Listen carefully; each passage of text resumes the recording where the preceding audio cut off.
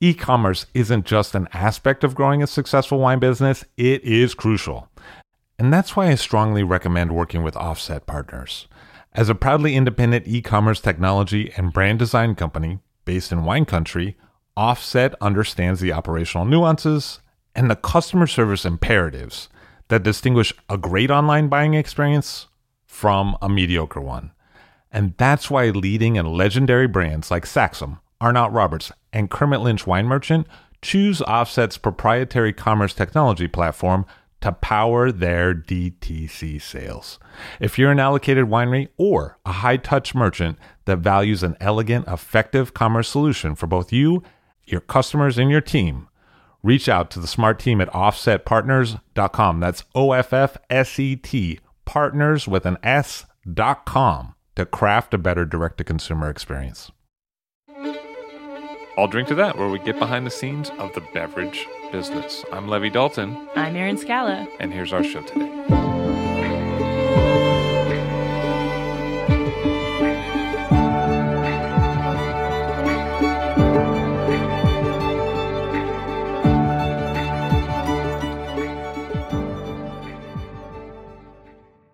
Anne Parent of Domaine Parent and also Jacques Parent Co. in Pommard on the show. Hello, how are you?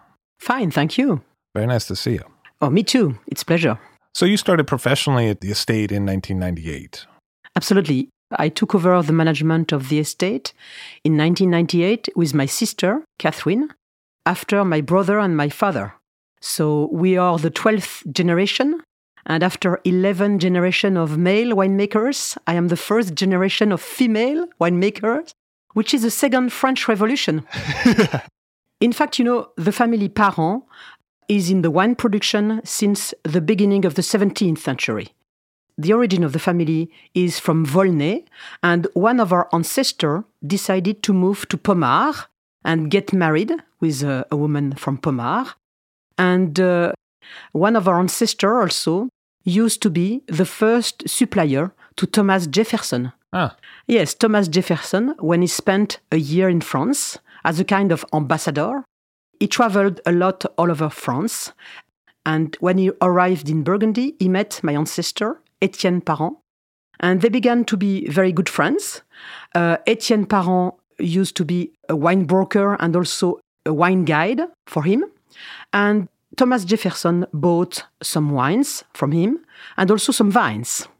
And when he went back to the United States to be the third president of the United States, in Monticello, he tried to grow these vines and he doesn't succeed with wine growing in Monticello because it was too warm and the varieties was not good for this kind of winemaking. But he was really very interested and very curious.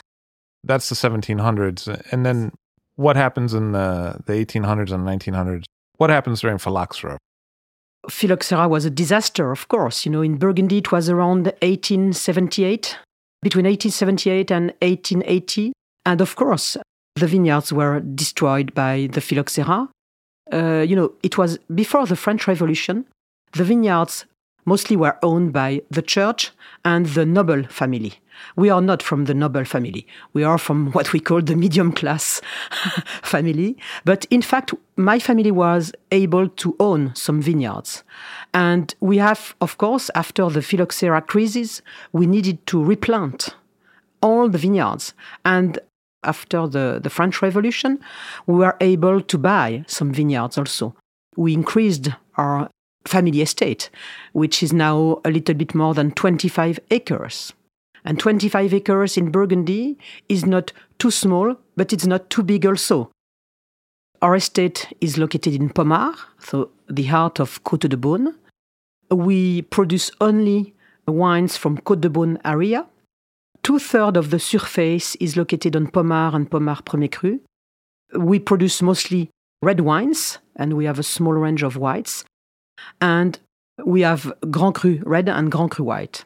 It's a diversity of appellation, but only focused on Côte de Beaune area. So when did certain parcels come into the family holdings? The two oldest vineyards we have in our family is Pommard Premier Cru, Les Chaponnières, and Beaune Premier Cru, Les Epenottes. And some of our grandfather bought also some Pommard Premier Cru, Les Epenots but later. But in fact, we always had some vineyards on Pommard. And after my grandfather fathers decided to buy also in Corton, which is very new in our family. For me, it's confusing to talk about the parents of Perron. You know what I mean? So parents, yes. The translation is... it's hard to ask about your dad. You know what I mean? Yeah. But in fact, my father, he took over the management when he was 19 years old. His first vintage alone was 1954. And he decided to sell all the production in bottles, which was not the case with my grandfather. What was the style of your father's wines? My father, in fact, did organic wine growing, but without knowing what it was and without saying it was organic. And also now we are certified, and he didn't do that, of course. He was also exigent about handpicking and sorting. For him and for us, it's essential and it is the base of the work. You can't have perfect grapes. That's why, to produce good wines, you have to choose the best grapes. So, in fact, I changed the winemaking and the wine growing, but when I think about that, I think perhaps I work like my father did, but with a new expression, with my own personality. So when I look at the vine age for your parcels, a lot of them are about 45, 50 years. So those would have been planted by your dad. Oh, yes. My dad did a great job. He replanted also some vineyards. When he went about planting, how did he do it? Did he use Massal? Did he get clones? What was his philosophy?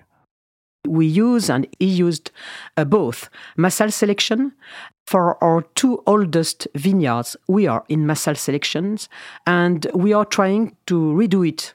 Right now, we are working with a nursery, and with the two oldest vineyards we have in Massal selection, I would like to redo a selection on the same way.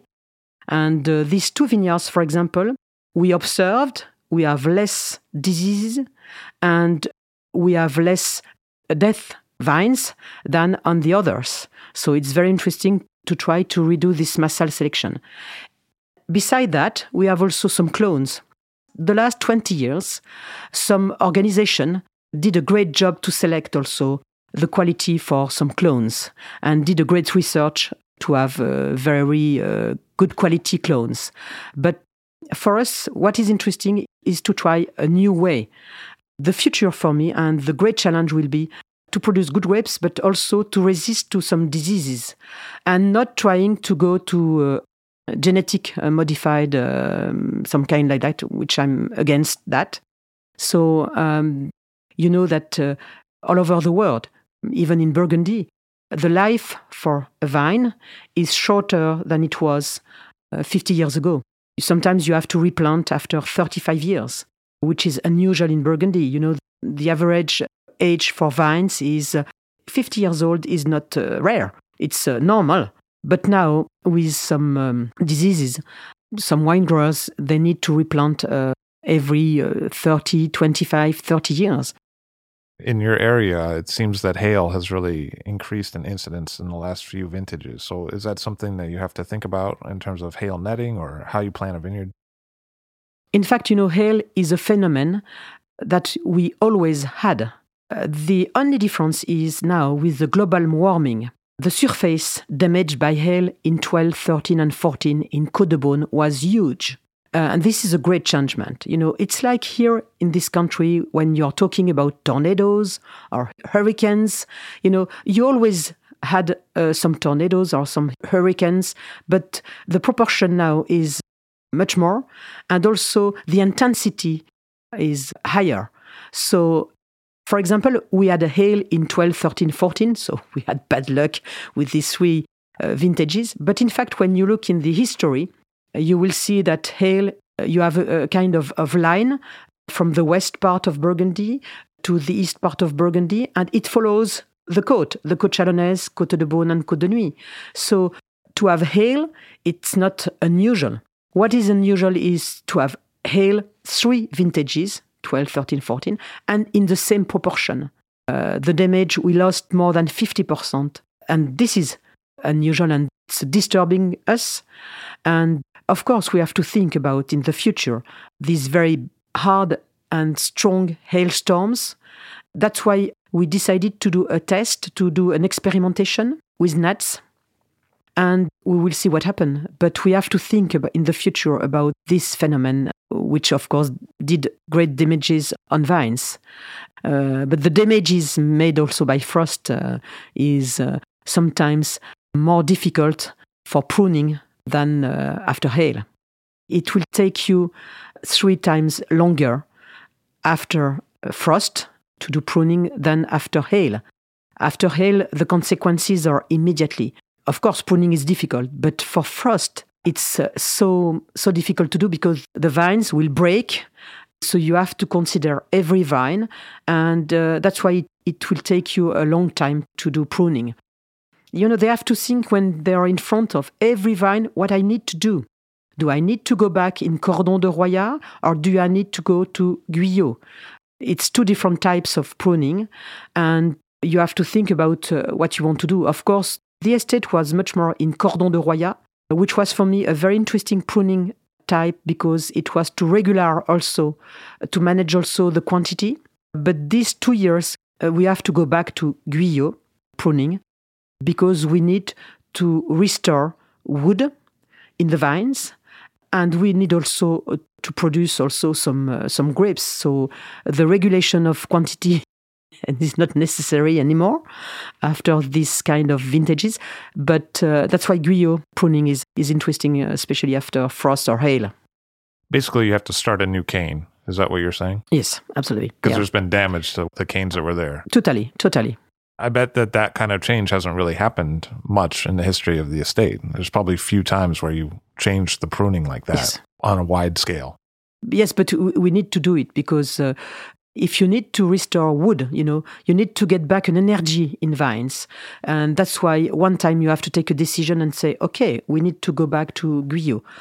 But the vines, the reaction of vines and the feedback we have from vines is amazing because this plant is amazing. It will be damaged by hail or by frost, and it's still alive. And in 2 years, you can restore.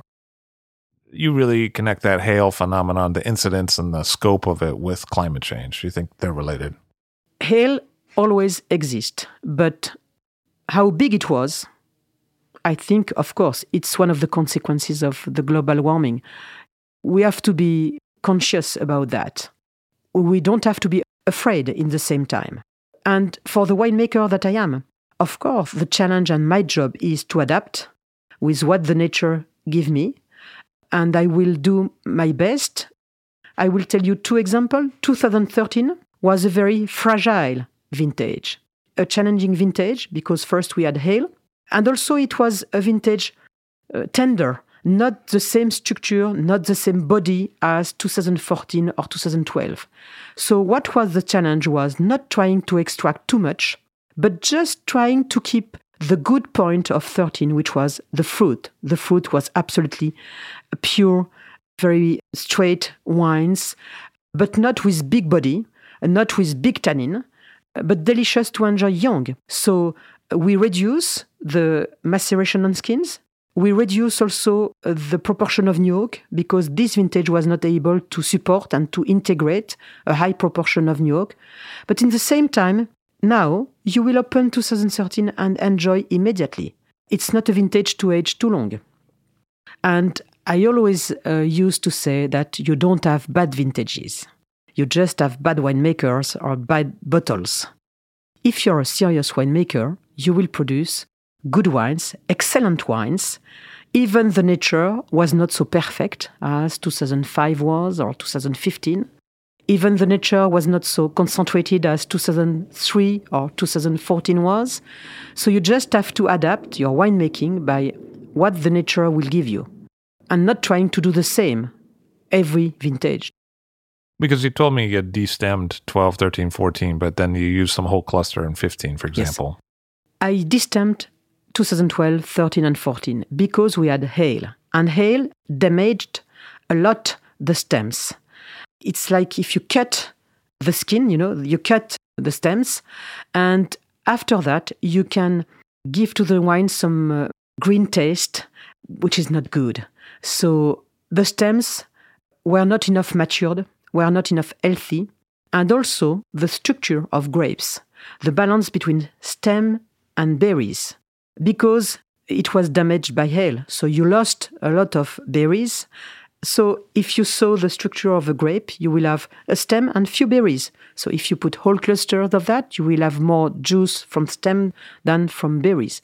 I was not very confident with that, so I chose to destamp. In the opposite, 2015, perfect grapes, very healthy, good maturity, stems in a perfect way. I choose to try to add a certain proportion of whole clusters. It can be 10 or 20%. And for my Grand Cru, I choose to do whole clusters. And it was great because, the complexity we had with whole clusters, the aromas and the finesse was fantastic. So it was a perfect example and a perfect vintage to try to use again. But for the rest, I'm not always confident with stems. So that's why I'm always very careful. Sometimes when I talk to Burgundy collectors and aficionados, they tell me that in the old bottles, not Perron, but just in general for red Burgundy, you can taste the taste of hail. If you didn't do what I said before, sorting throughout the fruit, of course, if you put all the grapes, even some dry berries damaged by hail in the vat, you don't have the same wine as if you did this very strictly assortment. So if you don't do that, imagine you will put all the grapes in a vat. You can have a taste of ale, absolutely. Assortment and sorting throughout the fruit for me is essential. Essential. I will give you some statistics. 2015, we sorted 0.05%. 2005, 0.5. In the opposite, 2004, we sorted 37%. It was the price to pay to have a very good quality. 2016, we sorted less than 5%. 2012, 13 and 14, it was between 7 to 10%. But it's essential. So starting since 98, I feel like you've seen a pretty broad diversity of vintages. There's been the ripe vintages like 99, 2005, 2015. There's been really cool vintages. 04 comes to mind. Maybe that also had other issues as well. There's been super hot vintages like 3. As you've approached those differences, have you seen different vineyards respond differently to those conditions? What is great for a winemaker is not to produce or not to have the same type or not to have these stereotypized vintages. It's a great challenge, but also it's very exciting for me. Sometimes we can have also some big surprise. For example, 2003 for me was an amazing vintage. Hot, we picked in the 18th of August for the whites at 6 o'clock in the morning. So it was very unusual in Burgundy. And we said to the people, 2003, Jamie, nice concentration, etc., etc. Don't age 2003. It's impossible to do it. And in fact, when you taste some 2003 right now, it's very surprising because they lost their Jamie taste and some of them are dead, absolutely, but some are great. And even us, we were very surprised by the potential, in fact. And some other vintages sometimes needs time. Take, for example, 2011. 2011 was a vintage between 2010, which was for me an amazing vintage, very precise, everything at the right place at the right time.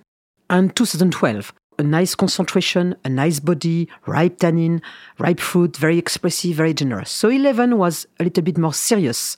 And we can say sometimes austere at the beginning. So people didn't like 2011 at the beginning, but now when you taste 2011, it's an amazing vintage. It opens more and more. And I think people will rediscover or retaste 2011 will be very surprised. So you have vintages to enjoy young. You have vintages with a great potential to age. And for me, it's fantastic because I will never make the same wine. I will never make the same vintage. Of course, I can say, I would love to make again 2005 or 2002, which was one of my best vintage.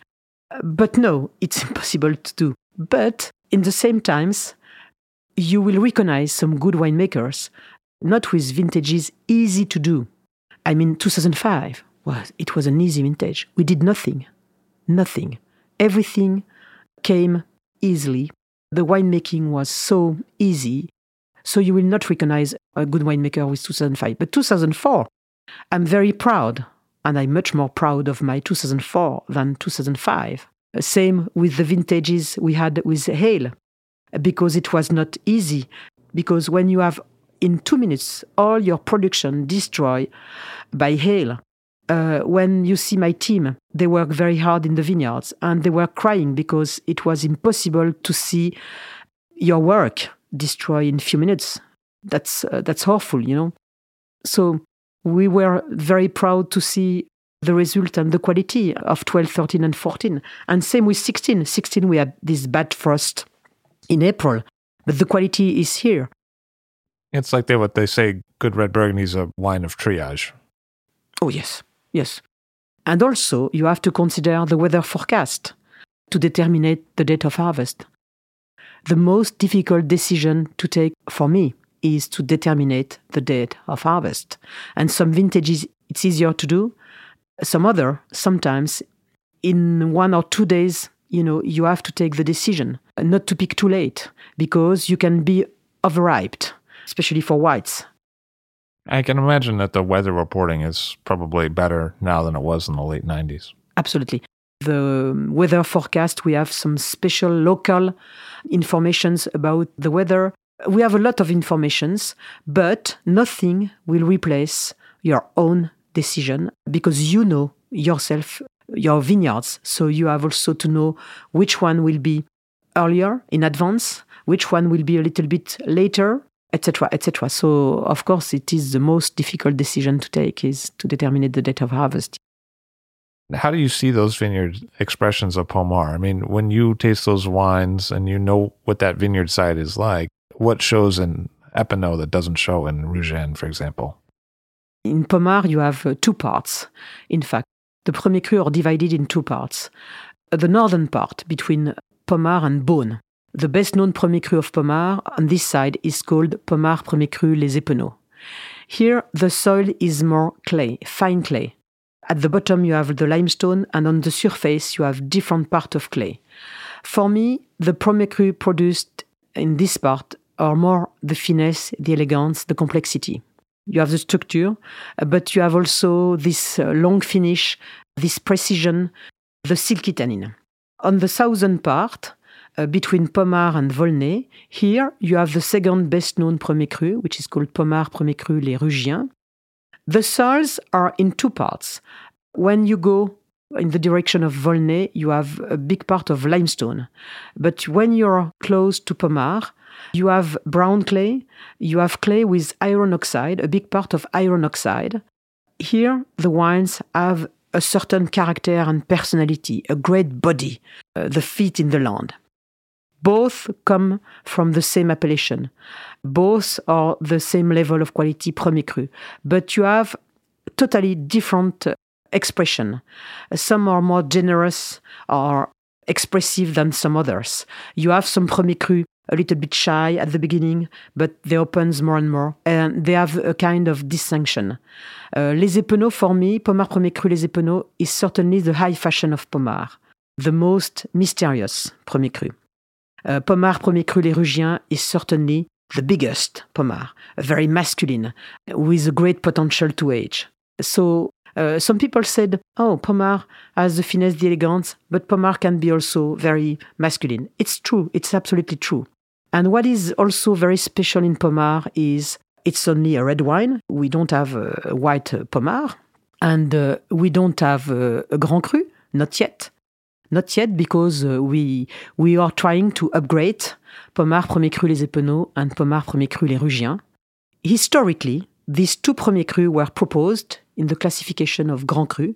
But in 1935, when the French organization decided to do an official classification, the winegrowers from Pommard, they didn't agree. Some of them agreed with that, and some of them were afraid to be classified in Grand Cru because you had to pay a lot of taxes, and the average production was also lower than for Premier Cru. So in fact, the French organization, INAO, said, okay, some part of you agree, some part of you no, so we will wait. And in fact, we didn't propose, again, the classification in Grand Cru. So 5 years ago, we decided with the wine growers of Pommard to propose and to try to upgrade these two Premier Cru in Grand Cru. It will take a long time. It's a long process. We are not sure to obtain this classification in Grand Cru, but I think definitely Pommard deserves a Grand Cru. There's not so many Grand Crus in red in the Côte de Beaune, really. In Côte de Beaune, the only Grand Cru red is Corton. And Corton is the only Grand Cru in Burgundy to be both red and white. Mostly of the Grand Cru white are in Côte de Beaune, mostly of the Grand Cru red are in Côte de Nuits, but it's not fixed. I mean, why we can't have one more Grand Cru red in Côte de Beaune? Why we can't upgrade some village level in Premier Cru, like the southern part of Burgundy are trying to do it, Saint-Véran, etc., in the Mâconnais, they are trying to have some Premier Cru level. It's normal, but we have to see, and the price of the land will be also different. So, Pommard Epinot, I've seen other people bottle Grand Epinot, which is kind of a smaller slice. So, you blend Petit Epinot and Grand Epinot into an Epinot, and why do you make that choice? In fact, we choose to blend les Grands Epinots and les Petits Epinots. We have both, about 50% of each. And my grandfather decided to do that because he considered if you have Grands Epinots on a label, it's great because Grand means big, great, and Petit means small. So in the mind of the people, Petit is not the same quality as Grand. And for us, it was not interesting to divide and to have two different Premier Cru of Les Epinots, Grand and Petit. So that's why we decided to blend both. But I should say that we do a separate analysis for the maturity. We observed these two vineyards, and mostly of the time I found Petits Epinots as a touch of something better than Grands Epinots. That's why we decided to blend. And it's interesting because you have the same name of a cru, but in two different villages. So you have a Beaune Epinot and a Pommard Epinot. In fact, we have Beaune Premier Cru Les Epinottes, and Les Epinottes means the feminine touch, the feminine translation of Les Epinots. It's the same etymology, but the soil is different because you have one step lower for the Beaune, and Les Epinots has this very fine clay. Beaune Premier Cru Les Epinottes, Beaune is usually more feminine than Pommard, but because it's very close Pommard, this Beaune Premier Cru, Les Epinottes, has something that you can find again in Pommard, a certain body, a certain structure, but it doesn't have the same distinction as Pommard Premier Cru Les Epinots. When you see in the geology, you have a step lower for Beaune. In Beaune, you have a deeper clay, a deeper soils than with Les Epinots. Mostly of the time, the clay will give you the finesse and the elegance, and limestone will give to the wine the structure, the body. So it's less close to the bedrock. Yes. No, that makes sense. And then back to Pommard for a minute, for Rougène. I mean, I hear people say that the part closer to the road is a little different than the part further in. And is that true, or do you find differences within Rougène as a cru?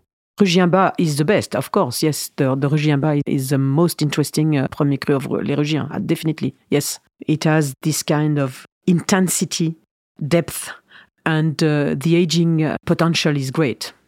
It comes from the soil, and the soil, as I said, is brown clay, but with iron oxide. And Ruggien means rouge, which is in French means red.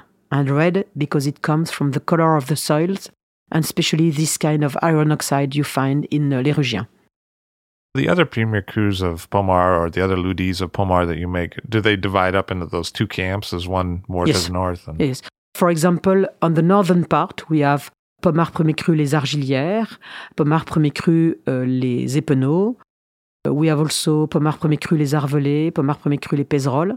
On the other side, we have Pommard Premier Cru Les Chaponnières, Pommard Premier Cru Les Croix Noires, Pommard Premier Cru Les Champlains. So it's really two parts and two different character and personality. So if I were looking for something like Rougen, but I wanted to try something different, the Chaponnère would be... Chaponnère will be great. Chaponnère, for me, is the most generous Premier Cru. Very expressive, it's very friendly, and a wine with a great sensuality. You know what I mean? A great sensuality. Really, it will take you in its arms. For me, it's, I can say my favorite Premier Cru with Les Epernaux, definitely. Apart is 79 years old.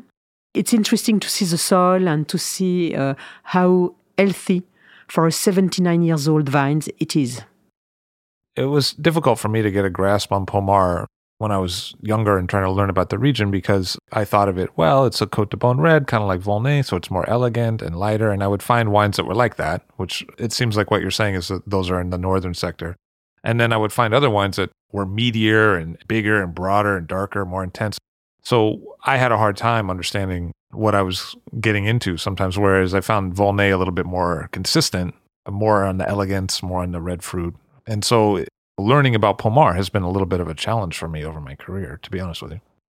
What is fascinating in Pommard is this two expression.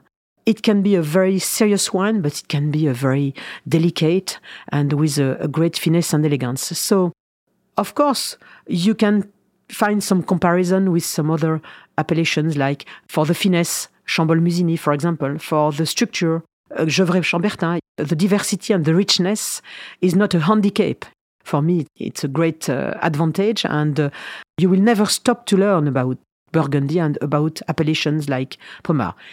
What is really special also in Pommard is the structure of the fruit. The fruit also expression is more on big, juicy cherries, for example, and will be also with a touch of spiciness. And this is really from Pommard. The spiciness you can find in Pommard is always observed by many people who taste a lot of Pommard. We used to say Volnay is more elegant and Pommard is more full-bodied, but in fact also you can find these two expressions on the two villages. Another appellation where you have some diversity and you're kind of showing the appellation through different prisms is Corton, because you make red Corton and white Corton from different parts of the hill. Our two Cortons are located on the top of the hill of Corton, but on the top of the village called Ladois-Sérigny. You know, the hill of Corton is located on three villages, Pernan-Vergelès, Allos-Corton, and Ladois-Sérigny. Mostly of the whites are located, Corton-Charlemagne is located between Pernan-Vergelès and Allos-Corton. But our white, for example, comes from the lieu-dit called En Rognier et Corton. And it's on the top of the hill, but on Ladois side, on Ladois-Sérigny side. So that's why it's very rare, because it doesn't come from mostly of the Corton-Charlemagne. If I have the right to put Corton-Charlemagne on the label, but I don't want to do it because for me it's not logical, and it's more rare and more normal to put Corton white. The Corton red comes from a part called Les Renards. Les Renards means the female fox, and you can always find a touch of wildness in this Corton. The soils of Corton is limestone, but it's much more than limestone, it's rocks.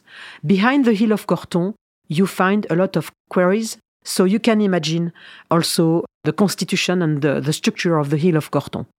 You don't have a big part of earth, you're immediately on stones, on rocks.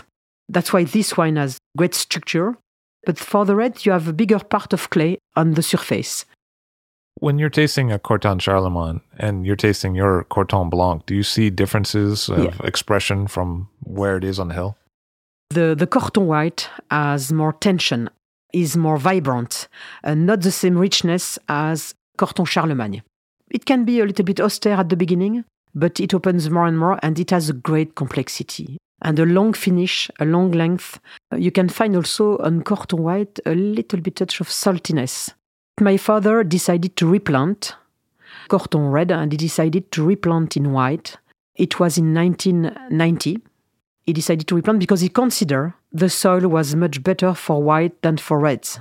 And he was absolutely right. But in the opposite, the red, Les Renards, I think will be not good for whites. It's perfect for reds. Raynard is one of the most famous of the Corton red Lieu-dits. So how would you compare it to some of the other Lieu-dits? Les Renards, the name is absolutely the truth. The wildness, the renard, the female fox. a touch of animal. If you taste an old Corton, you have this touch of animal, very meaty, a nice intensity. The fruit is always dark, very intense. It integrates very well the new oak. You can age very long Corton. So Les Renards for me has really very subtle, but with also a touch of wineness. Needs more time than some other Corton that you can enjoy younger. When the wines go to market, are there certain wines that you recommend drinking a little sooner, or certain bottlings you recommend drinking Absolutely. a little later? Some Premier Cru, for example, like we said, Pommard Premier Cru Les Épeneaux and Pommard Premier Cru Les Rugiens are Premier Cru to age longer than the others. And in Premier Cru, you have Les Argilières, which is always very well open, that you can enjoy younger. Since taking over in the late 90s, you've seen a lot. What's the next step for Parent? Our next step is we are very interested to buy some vineyards, not only in Côte de Beaune, but in Côte Chalonnaise. Also, we would like to build a new cuverie. We are waiting for the next generation. They are at school right now. They are students or they live their life, but we expect to have one working with us. The forefathers of Anne Parent moved from Volnay to Pommard to build a new house, and now she's waiting for the next generation. Thank you very much for being here today. Thank you very much. Thank you. Anne Parent of Domaine Parent in Pommard, as well as Jacques Parent Company. All Drink to That is hosted and produced by myself, Levi Dalton. Aaron Scala has contributed original pieces. Editorial assistance has been provided by Bill Kimsey. The show music was performed and composed by Rob Moose and Thomas Bartlett. Show artwork by Alicia Tenoyan. T-shirts, sweatshirts, coffee mugs, and so much more, including show stickers, notebooks, and even gift wrap are available for sale if you check the show website, alldrinktothatpod.com. That's ILL drinktothatpod.com, which is the same place you'd go to sign up for our email list or to make one of the crucially important donations that help keep this show operating. You can donate from anywhere using PayPal or Stripe on the show website. Remember to hit subscribe or to follow this show in your favorite podcast app, please. That's super important to see every episode. And thank you for listening. When you see the etymology of the name Pommard, the name Pommard comes from pomona, the goodness of fruit, and pomarium, which is in Latin, means the orchard. So you can imagine the richness of this village and this appellation.